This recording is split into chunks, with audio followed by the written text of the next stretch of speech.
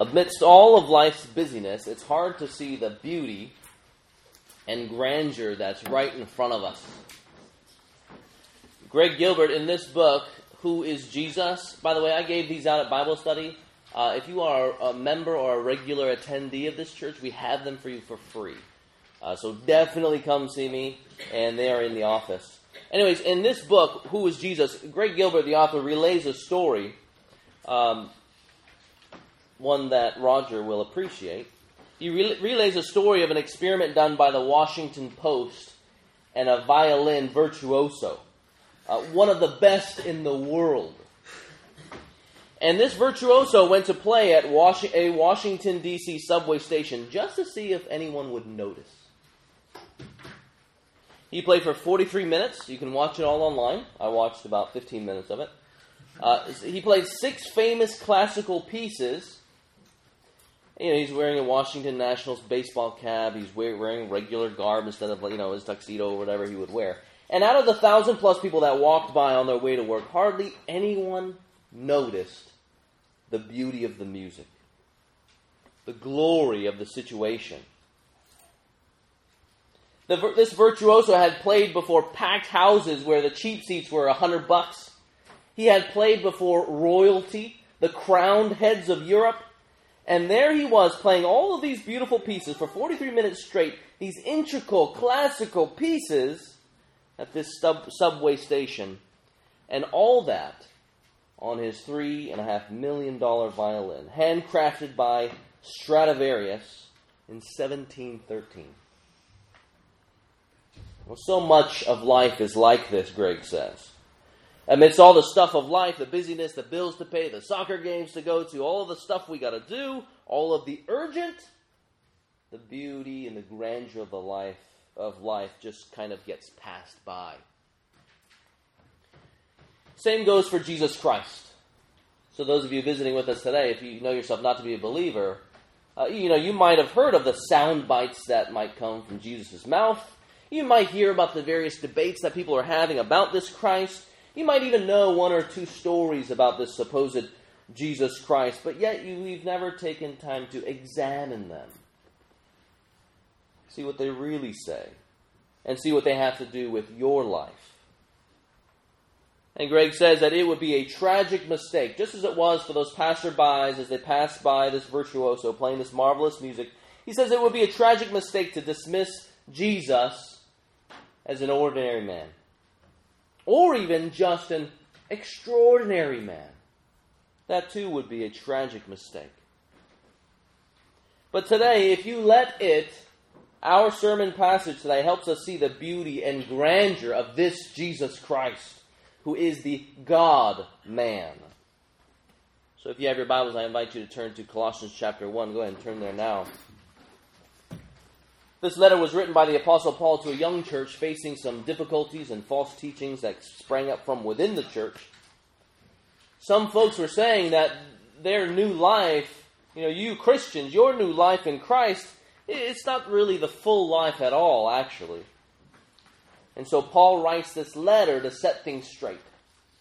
You have everything you need in the Supreme One, Jesus Christ. And he encourages them to persevere in their faith. And it opens very typically, as the letters would in that age, it opens up with a thanksgiving and then a praise and a prayer. And in the prayer, he lists the benefits of salvation. Look, I want you to know the full life that you have. Chapter 1, if you look there over in verse 11, just skim it there of chapter 1. He says, look, here are the benefits you have. God has qualified you for salvation already. He has indeed delivered you, past tense, out of darkness, and past tense transferred you into the kingdom of his beloved Son, in whom present you have redemption, the forgiveness of sins. And now wanting everyone to be clear who this Son is, in his fullness, he writes there in 1 verse 15 to 20. Look there, I'll go ahead and read it right now. It says, he, speaking of Jesus, he is the image of the invisible God, the firstborn of all creation. For by him all things were created in heaven and on earth, visible and invisible, whether thrones or dominions or rulers or authorities, all things were created through him and for him. And he is before all things, and in him all things hold together. And he is the head of the body, the church. He is the beginning, the firstborn of the dead, that in everything he might be preeminent. For in him all the fullness of God was pleased to dwell, and through him to reconcile to himself all things, whether on earth or in heaven, making peace by the blood of his cross. What drives this passage very clearly is the supremacy of Christ. So that's like the main topic of today's sermon, the supremacy of Christ. Point number one is the supremacy of Christ as revealed in his divinity. The sermon today has 4 points, and it kind of goes like in an A, B, B, A fashion, if you're familiar with poetry, or even if you care. Point number one, the supremacy of Christ as revealed in his divinity. You know, every story has plot points, and every story takes its cue from his story, that is God's story. And in the story of redemption found here in Scripture, the plot points move forward the story that uplifts the supremacy of Christ as Lord of the universe and Savior of his people. The Old Testament tells of our need of salvation, telling readers of how God created the universe, everything in it. He created the world. He created yourself to be in a good relationship with God, a perfect relationship with God. And just 3 chapters into it, the Bible tells us of how man destroyed this relationship by sinning against their very own Creator God. They had great disregard and even disdain for their Creator. They wanted really to live their own way instead of God's way, the Master's way, the Lord's way. And in so doing, they bring death and they bring God's judgment upon themselves. And so we need to be saved. That's the story, that's the plot point that begins there, just a few chapters into the Bible. Enter in Christ. What the Old Testament promises, the New Testament fulfills. And it tells of the Savior's arrival, his victory over sin and death, his defeat of Satan, as the Savior takes on flesh to die the death of sinners on the cross, bearing the wrath that only man deserved, on behalf of every sinner who would ever repent and believe and turn to him to believe on him for salvation. This here is the exaltation of Christ, the supremacy of Christ, and this story lifts it up, the God-man, he who rescues people according to the will of God. And then at the conclusion of the story in Revelation, who is seen to be sharing the very throne of Yahweh? It is Christ the slain Lamb who receives all the praises of the universe. It goes to him. The exaltation of Christ through the praise of his created universe. But you know what? Not everyone who has claimed Christ claims that he was both God and man. Most people understand his manhood. He lived and he died. Where people want to take issue with is his divinity. And perhaps the most famous and infamous false teacher in the history of the church was a 4th century man named Arius, who claimed that Christ enjoyed a special place amongst creation, but at the same time, he was just a created being, finally, at the end of the day. And so one of his most famous lines was, "There was a time when Christ was not." There was a time when Christ was not. In other words, he had a beginning. He was a created being. And today this belief is still around in the Jehovah's Witnesses. They hold to really Arian views of Jesus Christ. There was a time when he was not. He was, at the end of the day, he was a created being, just a man. But this doesn't only fit with the redemption story, right? I mean, from beginning to end, you have the exaltation of the God-man. It doesn't even fit with the texts that explain God's history of redemption here. And today we can look at one of them. So go ahead and look there at verse 15. It says really plainly in verse 15, he, that is Christ, is the image of the invisible God. So again, Paul has spoken of the many blessings that come through Christ because God has delivered us from darkness. He has transferred us into the kingdom of his Son, in whom there is for us presently redemption and the forgiveness of sins. And then in our passage, he defines definitively, who this Son is. He is the image of the invisible God. God's invisibility is a fact, very, very clear, a fact presented in the Old Testament, a fact presented in the New Testament. So you can think of the great doxology, for example, 1 Timothy 1:17, a verse that I read often in the closing of the service. It says there, "To the King of ages, immortal, invisible." So there you're getting the invisibility.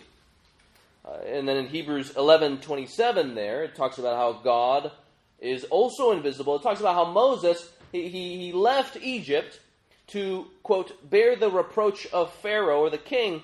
And how was he able to move forward in faith? It says, because he trusted in God as if he saw visibly him who is invisible. That's what it says there. As if he saw him who is invisible. And this Colossians 1:15 passage says that in Christ, the invisible God has now become visible. He's been made visible. He is the image of God. Right? No need to look any further. If you look for God, he says, no need to look. In him is the image of God. And this fits with biblical passages. They think of John 1:18. It says, no one has ever seen God, right? Because he is invisible. But then he goes on. He says, the only begotten Son, that is the unique Son, has made him known. He has disclosed him. His final revelation, Hebrews 1:3 says, he is the radiance of the glory of God and the exact imprint of his nature. The imprint so that you would know, so that we all would know. Man, according to Genesis 1, is made in the likeness of God, it says there. But Christ is the image of God. Right? Man bears some likeness of his character, designed to display his character to the world. But Jesus is the full revelation of God and his character to us. And, this, again, if you're exploring Christianity and you're reading through the gospel accounts, his divinity is the only way that really makes sense of it all. So let me tell you one story. I'll tell you a few stories, but the first one from Mark chapter 2. In Mark 2, there's a story where a paralyzed man is brought to Jesus. This paralyzed man, he knows that Christ can heal him. And so he gets his friends to bring him basically on a stretcher to Christ the healer. And they go to the house, and the place is so packed that they got to climb on top of the roof, and they're digging a hole into it. And finally, they lower him down on a stretcher. And upon seeing him, you know what Jesus does? He doesn't raise him. He doesn't heal his body first. Instead, he heals his soul and says, my son, your sins are forgiven. And you know what the Jewish haters of Christ are mumbling to themselves, sort of on the side, as they're observing this healer do this marvelous work? They say, this man is blaspheming. Who can forgive sins but God alone? That's the whole point of the Gospels, right? That's the point. This here is the very God himself, God the Son, taken on flesh. And then as the gospel accounts just continue on. So Luke chapter 7, Jesus goes around, he's doing miracles, healing the sick, healing the lame, healing the blind. And in one story here in this chapter, he raises the dead. And the witnesses to that miracle, you know what they say? They say, surely God has visited his people. Sort of in passing. They don't even know, they don't even realize what they're saying, right? But that's the whole point. They have the blinded eyes, and Christ goes around opening the blind's eyes so that they would behold exactly what they're saying. And then in John, for example, right? Just think about all the accounts of why the Jews wanted to kill Christ. Some people say it was because he was calling other people names, you sons of vipers and things like that. But to the legalists, right, the Jews who follow the law strictly, they don't go around killing people because of name calling. They had a certain subset of rules that warranted killing or stoning. One of them was blasphemy. And here Christ in the book of John goes around a number of different times claiming to be equal with God. One of them is in John 8. It says, I tell you the truth, before Abraham was born, before the greatest Hebrew of Hebrews ever was, I am. Clear allusion to Exodus. where Yahweh makes himself known, the great I am. And here Jesus is saying, before Abraham was, I am. And it says there, at this, that is making himself equal with God, they picked up stones to stone him. They know exactly what he's doing there. He is blaspheming the name of God by claiming to be God himself, by equating himself, putting him on the same exact level of the great Yahweh. This here is God, the invisible, made visible. He is the image of God. That's point number one. The supremacy of Christ as divine. He is God the Son. Point number two here, we see his supremacy as seen as his position over creation. So if the first point was in relation to God, his relation to God, he is the very image of God. Now he looks at his supremacy as seen over creation. Look there in the rest of 15. It says, he is the firstborn over all creation, for by him all things were created, in heaven and on earth, visible and invisible, whether thrones or dominions or rulers or authorities. All things were created through him and for him. Verse 15 has been used as ammunition against the deity of Christ, and they say, well, look, it says very clearly he's the firstborn over all creation, which means he must be the first created being. He's the first of all created things. I mean, no doubt firstborn is used to describe, first of many children as in priority, as in priority of birth, number one and then number two. But firstborn has other meanings too, like sovereignty of rank. That's what Paul's getting at here. So take Psalm 89, verse 27. This is what God says. He says, I have made David my firstborn. So if anyone's going to claim that Christ is the firstborn, the first created being, well, what do you do here? Because he's saying that David is the firstborn. Is it Jesus or is it David? Anyways, he goes on and talks about sovereignty of rank. I have made David my firstborn, the highest of the kings of the earth. He's talking about sovereignty of rank here. And the context makes that exceedingly clear. He is the highest of the kings of the earth. So firstborn here is sovereignty of rank. That's what's going on in Colossians 1:15. Christ is the firstborn, telling of Christ's sovereignty, and even telling of his eternity. This is a way that you talk about eternity in Scripture. So in Proverbs 8, for example, 22 to 24, it talks about how God had set up Christ before anything was, speaking of his eternity. That's just what you do in speaking and describing these things. But besides that, the context of Colossians actually makes that very clear as well. Why is he the firstborn? Look there in 15 and 16. Because all things were created by him. It says for, because, that is the ground, the reason. By him all things were created. He possesses sovereignty and then also displays his sovereignty in creating all things. This is proof positive of his divinity. By him all things were created. And so he rightfully has the title Agent of Creation. John 1, verses 1 to 3 reads, In the beginning was the Word, and the Word was with God, and the Word was God. He was in the beginning with God. All things were made through him, and without him was not anything made that was made. He's made all things. And so if the Arian or the Jehovah's Witness, if they say, oh, well, Jesus is the first created being through whom all things were made. Well, if he is a created being, he cannot be the maker of all things. He created all things, it says there, very plainly. And if you just read this, again, if you were to do this later, you see how the emphasis really is on all things. He's referring to everything, all things, all things, all things. Christ is the originator of all things. He is before all things, it says there, prior to all things, and he even sustains all things. The fact that Christ is the agent of creation, the fact that Christ is the reason why you live, has huge implications on our lives. It means fundamentally that we are dependent people. We are dependent people. It means that he is superior and we are inferior. But so many times we live in our lives in such a way where we really think that we are superior. There is this a gut reaction in us, which I think I mentioned before, there's this gut reaction in us to stick it to the man. Right? So any of you anti-authoritarian people, you love punk music, you love gangster rap, all sorts of stuff. If you love Jack Black in his movie, he says he suffers from stick it to the mandiosis. Right? That's oftentimes what we suffer from. That's us thinking we are superior when in reality we are the inferior ones. And then not only that, but the ways in which we assign meaning to this world. We say those things are superior. So, what's this kind of stuff that you're living for these days?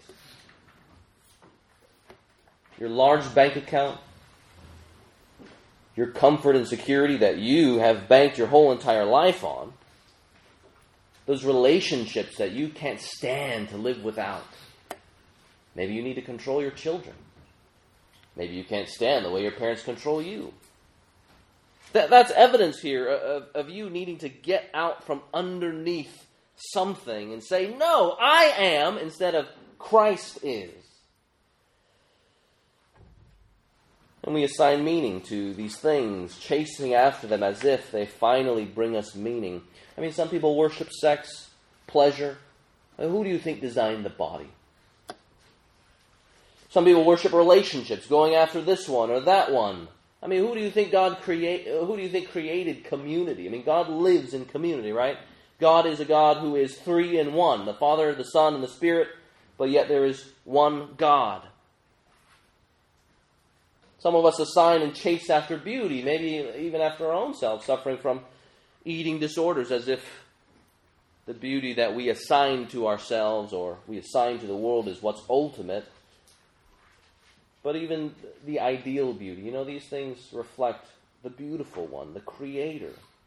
He alone defines this beauty, and because He is the superior one. So to assign all of these things ultimate superiority is really just kind of living a deluded life. He is the superior one. We are the inferior one. All the stuff that He has made is dependent upon Him as He holds everything together. The passage says, just testifies to the fact that God is superior. Look at what He has made, all these things that depend on Him. It says there that it speaks of, look there in verse 16, right? All things were made by Him, all things were created in heaven and on earth, visible and invisible.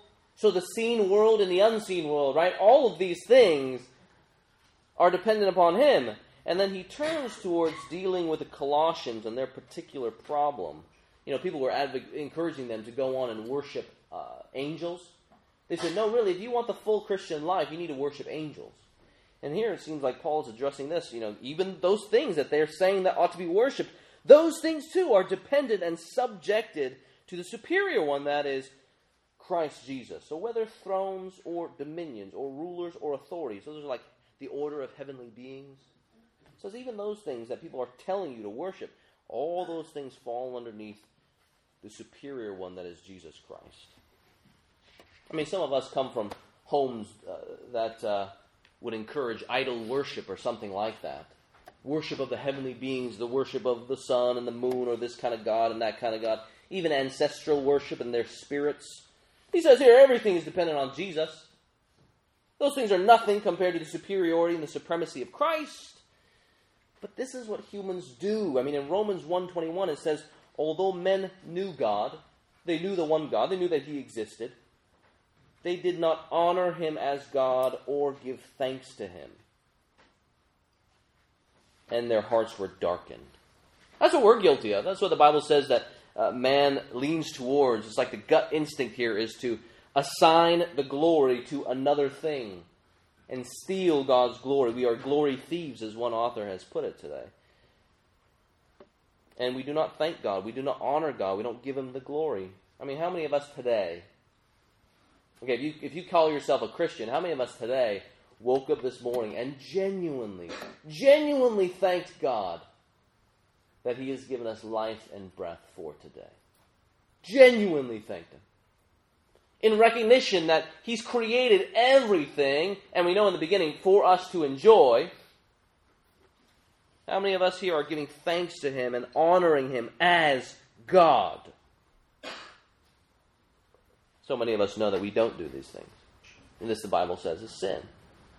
Because we as the inferior ones pretend like we are superior and therefore rob the glory of God.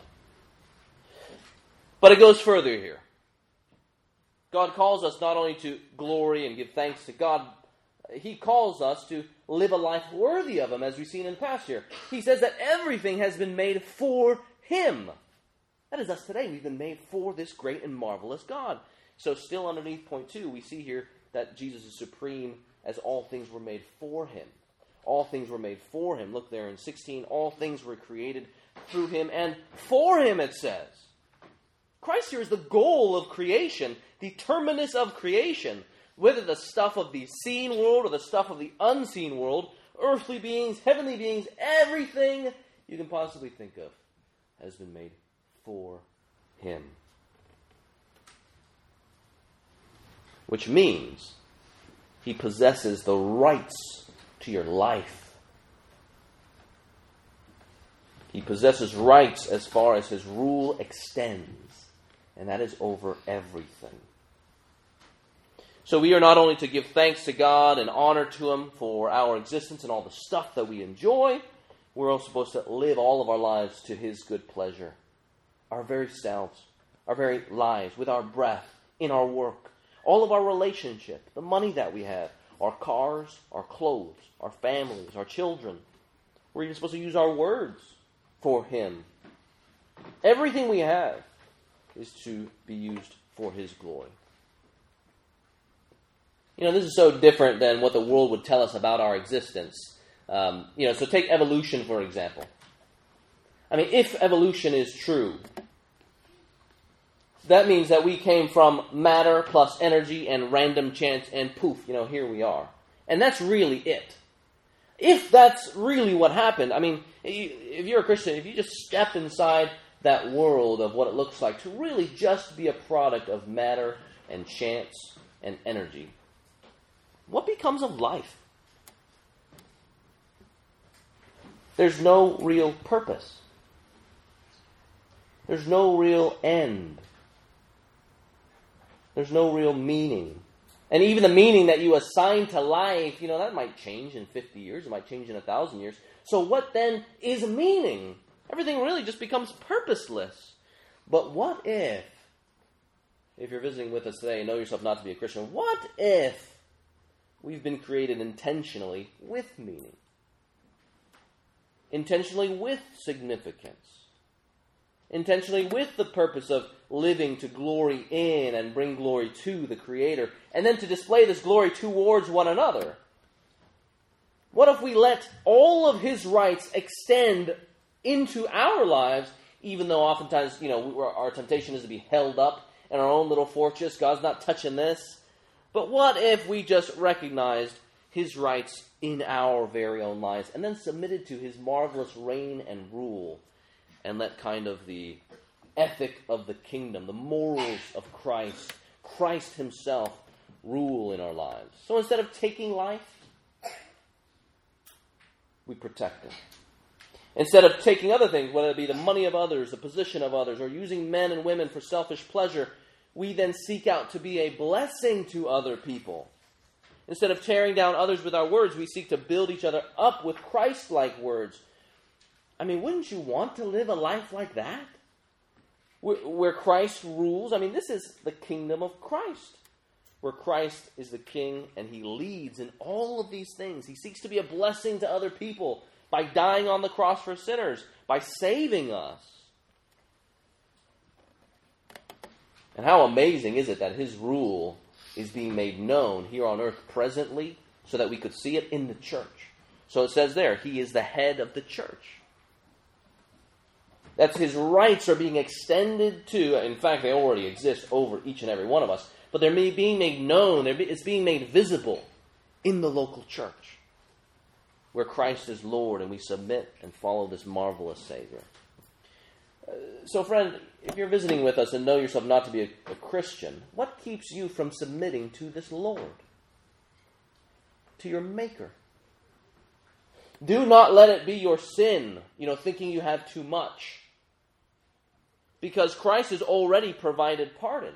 Right? His law of grace and mercy is present, and he has signed it with his very own blood. Free pardon for everyone who turns from living for themselves, thinking they're the superior ones, and then turn towards Jesus Christ in recognition that he is the superior one, the supreme one of all, the very maker of you, the one who owns you, the one who claims rights over you, and everything you are involved in your life. What are you waiting for? Submit to this great superior king, and you will find new life in his kingdom. Repent of your sins, and you will possess presently forgiveness of sins and redemption. Point number 3, the supremacy of Christ over the new creation. Point number 1, you're looking at the supremacy of Christ and his divinity, kind of like a big picture of the whole entire passage. How is that made known? It's made known because as he is sovereign over the creation. That's point number 2. And then it moves to him being supreme and sovereign over the new creation. Look there in verse 18. He is the head of the body, the church. He is the beginning, the firstborn from the dead. So not only is he supreme over creation, here he says he's supreme over the new creation. And the question that we ought to be asking is, why is there even a need for a new creation if he's already made everything? Well, if you think back to what I said earlier, the story of redemption is that man had fallen. Sin had entered into the world, and there was a great revolt in the heavens and on the earth, which led to sin entering into God's good world. And with all the evident sin in the world, then as well as now, we ought to be crying out for the Creator to do something. To make things right, to reconcile all of the stuff that has gone wrong on account of us. And the wonderful news is that he does. He is the beginning, the firstborn from the dead, it says there. So his rule extends to the seen and the unseen worlds, but nothing can stop his reign. So if you imagine, God creates everything, the whole entire universe, and then man rebels against God, bringing in darkness, covering the world with this shroud of darkness, where we can't really find our way through anything, over the entire world. And there, it still says that Christ is sovereign over all things, but how marvelous is it that his reign cannot be stopped. So he creates everything, man rebels against him, the world is shrouded in darkness, but then by his grace, Christ enters into this very darkness to show that he is still sovereign over the realm of the dead. He's sovereign over all things. He's already shown that.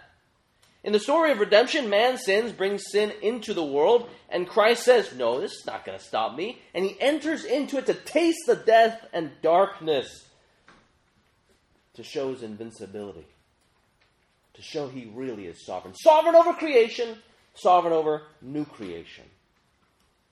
The invisible God has been made visible in Christ. And being made visible, he proves his invincibility by dying on the cross and being raised from the dead to show nothing's going to stop me. So in every step of the way in the salvation history as given to us here in God's Word, which can be trusted, he proves himself invincible. He is the firstborn of all creation. He also is the firstborn of the dead. That in all things he might be preeminent, it says. Creates all things. And every step of the way demonstrating himself to be the sovereign one, the Lord of all creation. That in all things he might be preeminent. Which brings us to point number 4. Which kind of brings us back to point number 1. The supremacy of Christ in everything. 18 again says that in all things he might be preeminent. This here is the climax of the section. Brings us back to where Paul started, the person of Jesus Christ. He is indeed God the Son. And the reason for his supremacy is laid out very clearly. For, here's the reason, for the fullness of God was pleased to dwell. In the Old Testament, God was always looking for somewhere to make his presence known. He did it in the tent, he did it in the tabernacle, he did it in the temple, and in the arrival of Christ, he makes it fully known. His full presence was pleased to dwell there in Jesus Christ, the exact imprint of his nature, where the full presence of God is known. It's amazing, in this chapter here, or in this section, you can just flip back, just look at 15 and just sort of survey what's going on here. And you know how they teach you to learn prepositions? At least when I learned prepositions, they had the block of cheese, and then there was the mouse would go through the cheese and on top of the cheese, and he's before the cheese and under the cheese, and he's over the cheese. He's not saying that Jesus is the mouse here, and that the world is his cheese. But you learn so much about Christ, his person, right? By all of these prepositions from 15 to 20, and it's all on purpose, drawing our attention to Christ, who is supreme. He says what he is. He is the image of the invisible God. Verse 18, he is the head of the body, that is the church. He is the beginning, the firstborn from the dead. And then look at all the things. It's like you think cosmic tour of who this Jesus is as he's created all things for his glory in the seen and the unseen world. For by him all things were created, in heaven and on earth, in the heavenly realms. All things were created through him and for him. He is prior to all things. He's before all things. And in him everything holds together. And then in 20, and through him to reconcile all these things to himself, whether on heaven or on the earth, making peace by the blood of his cross. This verse, this passage here is one of the most famous passages that upholds the person of Christ, and we see why. He's just giving us this cosmic tour of who this great and marvelous God is, the one who is supreme. And of course, talking about his person, we must then talk about his work there. Verse 20. He not only created all things, but even after sin enters the world, through his cross, he reconciles all things to himself. And through him, to reconcile to himself all things, whether on earth or in heaven, making peace by the blood of the cross. So with the great revolt in heaven and the great revolt on earth, the question is, who's going to put everything right? In comes Jesus, who reconciles all things through the blood of his cross. That's how he fixes everything. That's how he squashes the rebellion that goes on in our own hearts and even in the heavens, and brings order to the universe. Order is restored through the instrument of the blood of his cross. So not only do you see the superiority of Jesus Christ, you see the importance of the cross. Through those two wooden beams, he reconciles everything to himself. As P.T. O'Brien says, the universe is again under its head and cosmic peace has returned. On this note, some people want to read universal salvation, as in God reconciles, as in forgives everybody, he redeems everybody. We shouldn't read that here. We should think not universal salvation, but a universal pacification. Think universal pacification when you read here, he reconciles all things to himself. It can't be universal salvation. Paul has a category for those who will not be saved. Look there in 1:23. He encourages the church there in 21, you who were hostile in mind, giving yourselves to evil deeds, he has now reconciled in his body of flesh by his death. Now, Oscar next week is going to talk about reconciliation as in forgiveness. He gets to that here. He says, if indeed you continue in the faith. If you continue in the faith. So Paul clearly has this mind that not everyone is saved. You must persevere if you are to be saved. But look over at 2:13. Look over at 2:13. You get more of this understanding of universal pacification here. And it says there, and you who were dead in your trespasses and the uncircumcision of your flesh, God made alive together with him, having forgiven us all our trespasses. Right, we get that. That's the church. By canceling the record of debt that stood against us with his legal demands. This he set aside, nailing it to the cross. Now get this. He disarmed the rulers. that is, the heavenly beings, and authorities, and put them to open shame by triumphing over them. So here, it's not that there's a reconciliation of these authorities to him, as in they are forgiven. He triumphs over them by putting them to open shame, by mocking them and saying, no, you can't do anything to me, because I am the Supreme One. And all this happens through the blood of his cross. So do not think universal salvation here. Think universal pacification. Through the blood of his cross, those hostile to God in the unseen world are disarmed. They lay down, they throw down their weapons in defeat because Christ has triumphed over them. He pacifies these rulers. It says he puts them to open shame. And all those with Christ, so you got those who stand against Christ, now all those with Christ boast in this cross. Where, O death, is your sting? Is that all you got? Is that all the rebel rulers have to throw at Jesus Christ? So even this boasts of the superiority, the supremacy of Christ on his cross. And mind you, too, in light of this, his reign may be freely accepted or made to be enforced, imposed on those who would rebel against him. So we think of Philippians 2, verses 10 and 11. At the name of Jesus, every knee, not just some, every knee should bow in heaven and on earth and under the earth, whether through subjugation, so Christ making his kingship known over his enemies and rebels, or through joyful submission in recognition for who he is. And so he calls everybody to repent of your sins and believe on him, the supreme, superior one, the one who is indeed preeminent, the one who is over all things, through whom he has created, God has created all things, the one who is prior to all things and who holds all things together, and for whom all things are made. So friends, I pray that you are not letting the stuff of life crowd out the beauty and the grandeur of this Christ who is supreme, the one who's created you to be in relationship with him and to worship him and to live a life worthy of his great name. Who will you serve? Will you serve yourself as superior or Jesus Christ the King? Let's pray together.